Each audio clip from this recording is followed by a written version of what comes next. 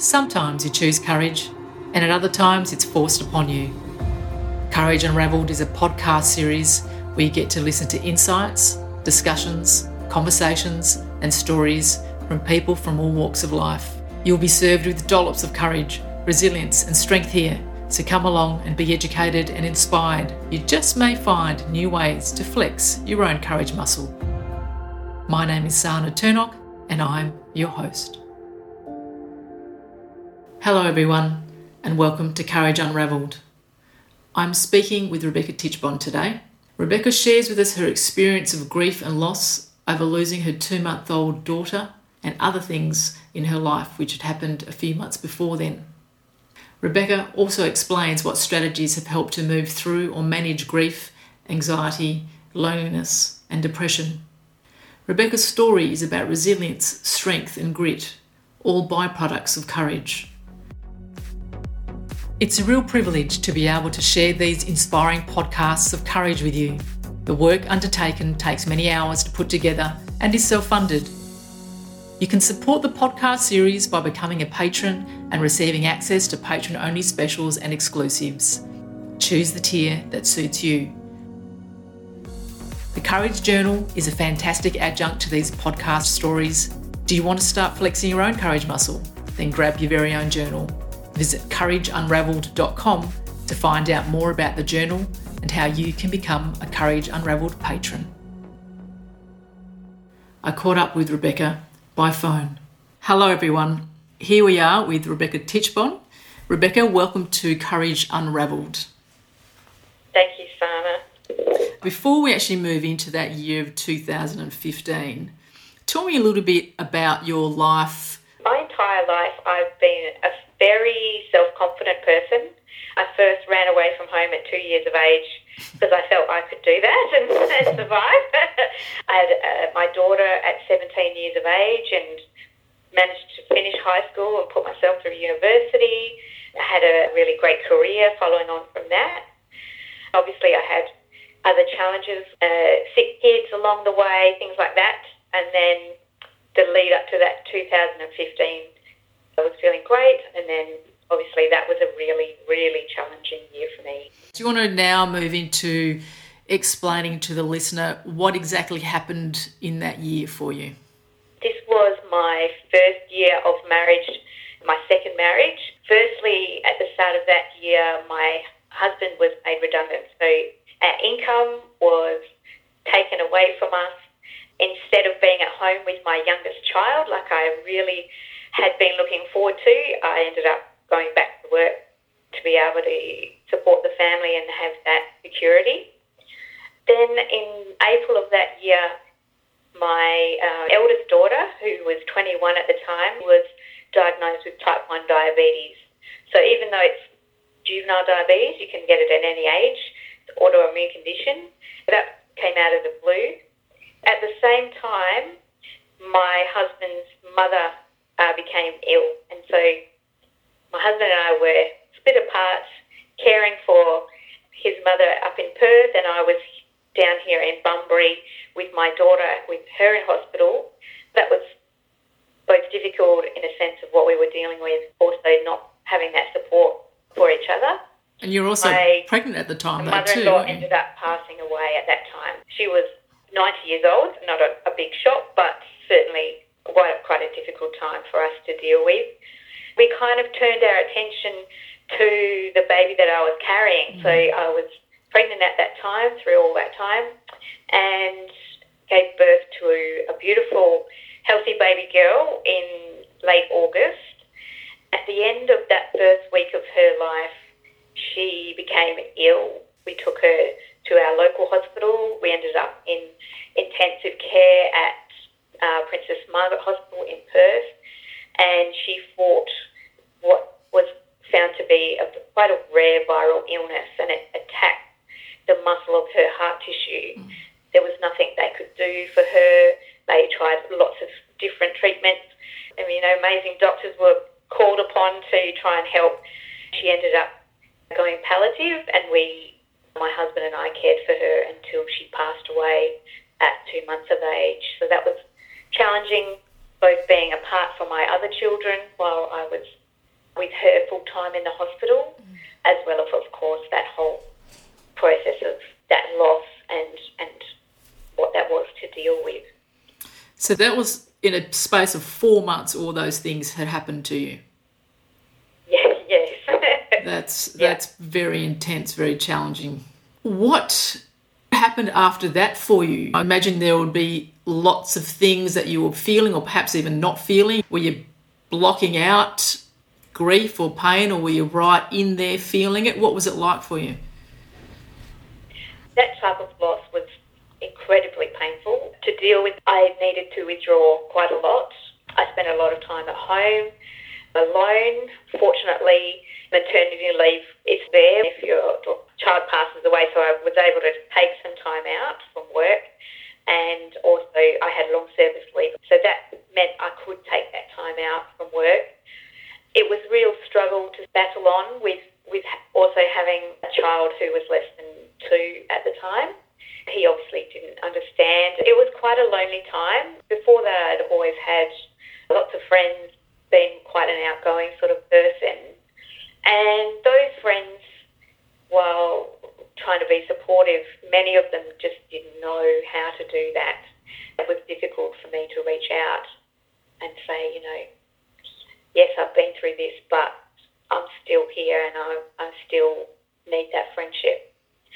So to try and also reach out for that help was very difficult. I tried to help some of my friends by being a bit explicit about what I needed from them, and they were interested because they would say, you're still thinking about us and trying to help us, so that they could support me. That period was really a trigger for me because up till that time I'd been a very confident and very resilient person. I'd been through other difficulties and been able to get through all that, and I always thought of myself as a very strong woman. And to end up with anxiety as a result of that was really, really difficult for me to deal with, to recognise that there was anxiety and to know how to deal with that, because that wasn't something that I'd really experienced before. What was coming up for you, so that you started to think, am I getting anxious? I might have things like panic attacks, finding it difficult to leave the house, finding it difficult to plan anything in advance, kind of just disengaging from people and from society. I didn't have a job at that time to kind of force me out of the house, which was good and bad. Being so early in my marriage with my husband, even that became strained. So obviously to go through that in your first year of marriage was very difficult. Even though we didn't think we were on the rocks or anything like that, but we recognised that if we didn't be proactive about how we were going to go forward in our relationship, then it was going to be a risk. Just staying with that for a second, if you don't mind, with the anxiety, how long do you think that stayed with you for? I would say at least 2 years. So you had that, and then there's the underlying elements of grief that's still there. So for those friends that were able to reach out to you, what kinds of things did they perhaps do or even not do to make you feel okay? I had some fantastic friends that were able to support me. At the time, I'd been in a play group with my youngest son, and several of the women, we all had our next babies at the same time. In fact, 2 were born within days of my child. It must have been incredibly difficult for them as well, but they were able to reach out to me, still invite me to things, and if I said no, that was okay. There wasn't pressure, but they still remained in contact, which was beautiful. And in fact, we just went away for a weekend together last weekend because of that friendship and bond that we've had since that time. I made it very clear that the one thing I didn't want to hear from anyone was at least. There was no at least, that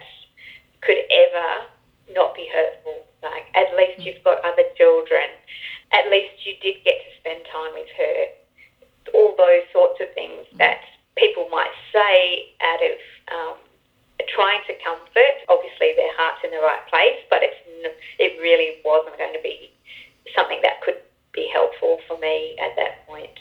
So considering you had grief, you had loneliness, you had anxiety, your marriage was being challenged in its first year, I mean, that's all heavy duty.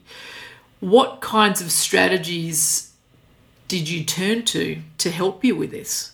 What I recognised was with the anxiety and the depression and that sort of loneliness, those sorts of emotional things to carry with you is just going to long-term affect your spiritual health, your emotional health, your physical health. It's all linked. And so I recognised that if I didn't do something to support myself, I was going to put my entire well-being at risk. I did reach out to my GP, and unfortunately that didn't really help me that much. I didn't feel like I needed medication. I figured grief is actually a natural process, and I wanted to find other more natural ways to support myself. Not saying that medication isn't a good thing, but I didn't feel that that was the pathway I wanted to go. So I reached out for other natural ways to support myself. I've seen a kinesiologist who helped me a lot. My husband and I did the marriage counselling, which was also really useful. And I also used aromatherapy, which was something that I'd been interested in for a very long time, since I was a teenager, but had never really thought about much since then.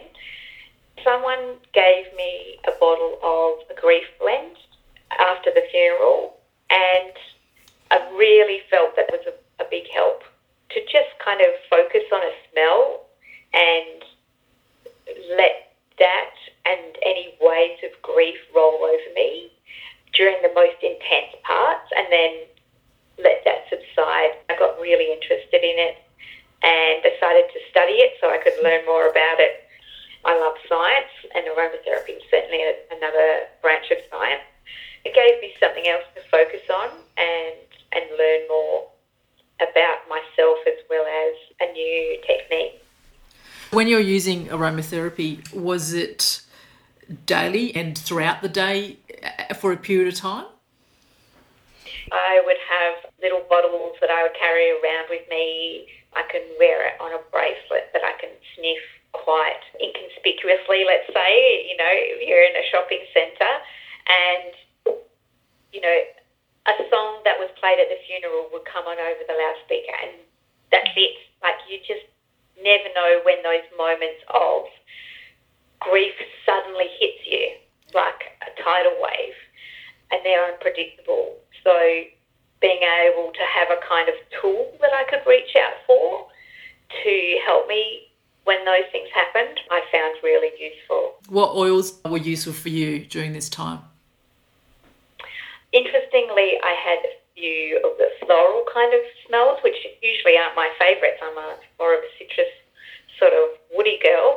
Blends like rose, even rosemary, and bergamot has always been a favourite for me. I find that one uplifts as well as relaxes.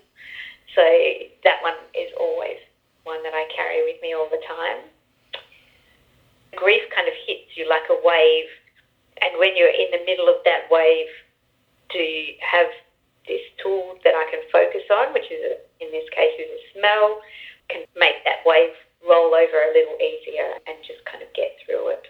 Grief is something that never is going to go away, but how you work through it is what you get better at, I suppose. What about kinesiology? How did that come into play for you, and how did that assist you? I had a gorgeous woman that I met who is a very talented kinesiologist, and she was able to talk with me about where I've been through my life journey and what sort of support I needed. I found her techniques to be very relaxing but also very beneficial. Unfortunately, after this treatment, it kind of feels a bit like a hangover as that energy moves through you and then it resets all of it. I usually had to make sure I had nothing exciting planned the day after my treatment so I could just relax and rest and do some self-care. I found that energy work was something that just resonated with me and with my body. Do you think for you that sometimes not necessarily talking was beneficial? You just had to feel your way? Yes, as much as it seems strange to say it as I'm talking about it now, but I'm quite a private griever, so yeah.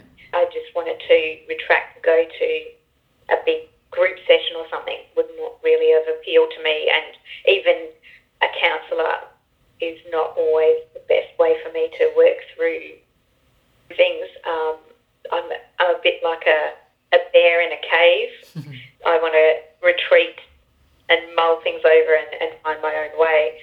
With anxiety in particular, having some tools where I could use them when I needed them, but not necessarily needing to do lots of talky stuff was certainly significant for me.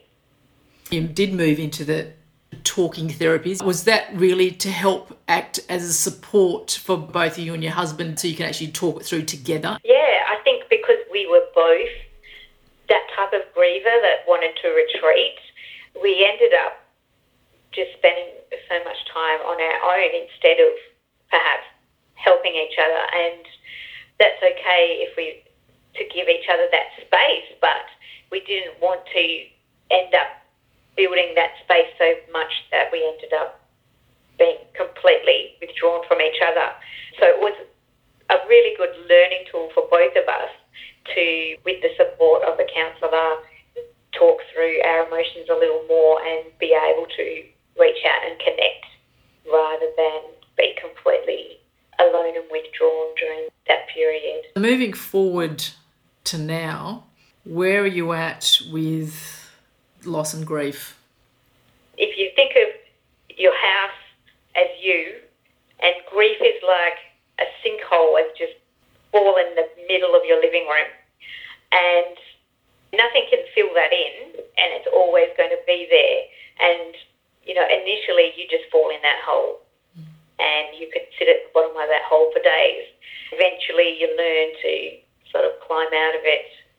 And over time, over months, over years, you learn how to edge around that hole. You can walk around it and not just fall in.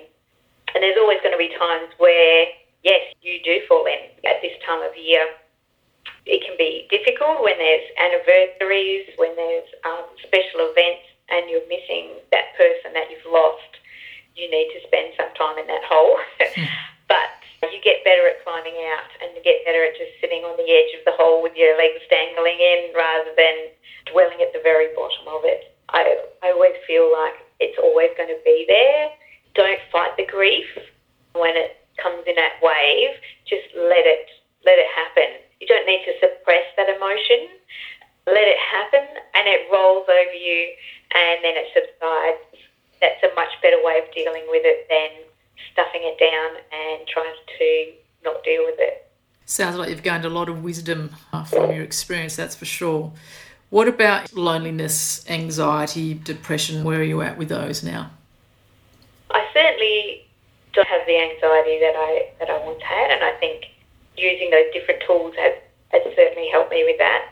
At first it was a real struggle because before that time I didn't really understand anxiety. I was a resilient person. I couldn't relate to it when someone else would tell me that they have anxiety. And I almost beat myself up about it when it did happen to me. Like, come on, woman, you've always been really strong. Why is this happening to you? And it was until I sort of came to terms with it more and then used those processes to help me that I got through that. And then looking at ways to help other people, not necessarily directly with grief, but with other emotional issues. Teaching other people about holistic health has really been beneficial for me. Do you feel now, from what you've learnt about yourself, you're able to hold space for others in a more compassionate way? Certainly, especially around anxiety. You don't have to go through what I went through to end up with anxiety. it can be a trigger that can happen to someone at any stage, and sometimes we don't even understand why. Now I have that understanding and a lot more empathy, but also want to help. I don't mind sharing about what I've been through and the tools that I use to try and help other people move through that space and hopefully help them on their own wellness journey. We're on the theme of courage, and Courage Unravelled is the podcast. And, you know, elements of courage involve grit, resilience. In hindsight, what are your thoughts about being courageous? It's amazing where that strength can come from. I certainly wouldn't have called myself brave at the time, but I felt what I needed to do for my family, myself, even for my daughter that passed, that finding that courage to go on, to be able to share that and learn and grow from that is what you can take away from that sort of experience. What have you learnt as a result of this? I've learnt that I can be a little more open and I can turn to others. I was always a bit of the matriarch of my family. Everyone sort of turned to me a lot, and I got to that point where it's time to reach out and ask for that help and support. And that's okay. It's not a weakness. In fact, it's probably a strength if you know when to reach out for that sort of support. And there's been some changes in mindset as well with regards to things like financial security. You never know when things are going to happen. And if I know I've got through what I have, it leaves you to feel like, okay, I can tap into that strength again in the future if I need to. What made you decide to share your story today? I guess there are other people out there that have their own challenges, going through their own difficulties, and I feel if someone else can hear my story and go, wow, you know, everyone in life has their own challenges, but there are ways to support yourself and there are ways to reach out. If one person hears that message, then my job is done. My favourite quote is, be kinder than is necessary. We're all fighting our own private battles, and I think that's really important to remember that, you know, everybody's got their own challenges to deal with, and they'll all go through difficulties at some stage. We need to both look out for those people that need support, but also know within ourselves that help is out there. We can reach out. Well, that's a perfect quote to finish up this conversation. And yeah, I love it. Yeah, it is. It's very beautiful, very apt. So I just would like to say thank you from the bottom of my heart for being able to share your story with the listeners. I wish you all the very best until next time, hey? Thanks very much. Please seek assistance from an appropriate healthcare service or professional near you if this story has brought up a response or reaction that requires professional attention. It's a real privilege to be able to share these inspiring podcasts of courage with you. The work undertaken takes many hours to put together and is self-funded. You can support the podcast series by becoming a patron and receiving access to patron-only specials and exclusives. You can choose the tier that suits you. The Courage Journal is a fantastic adjunct to these podcast stories. And if you want to start flexing your own courage muscle, grab your very own journal.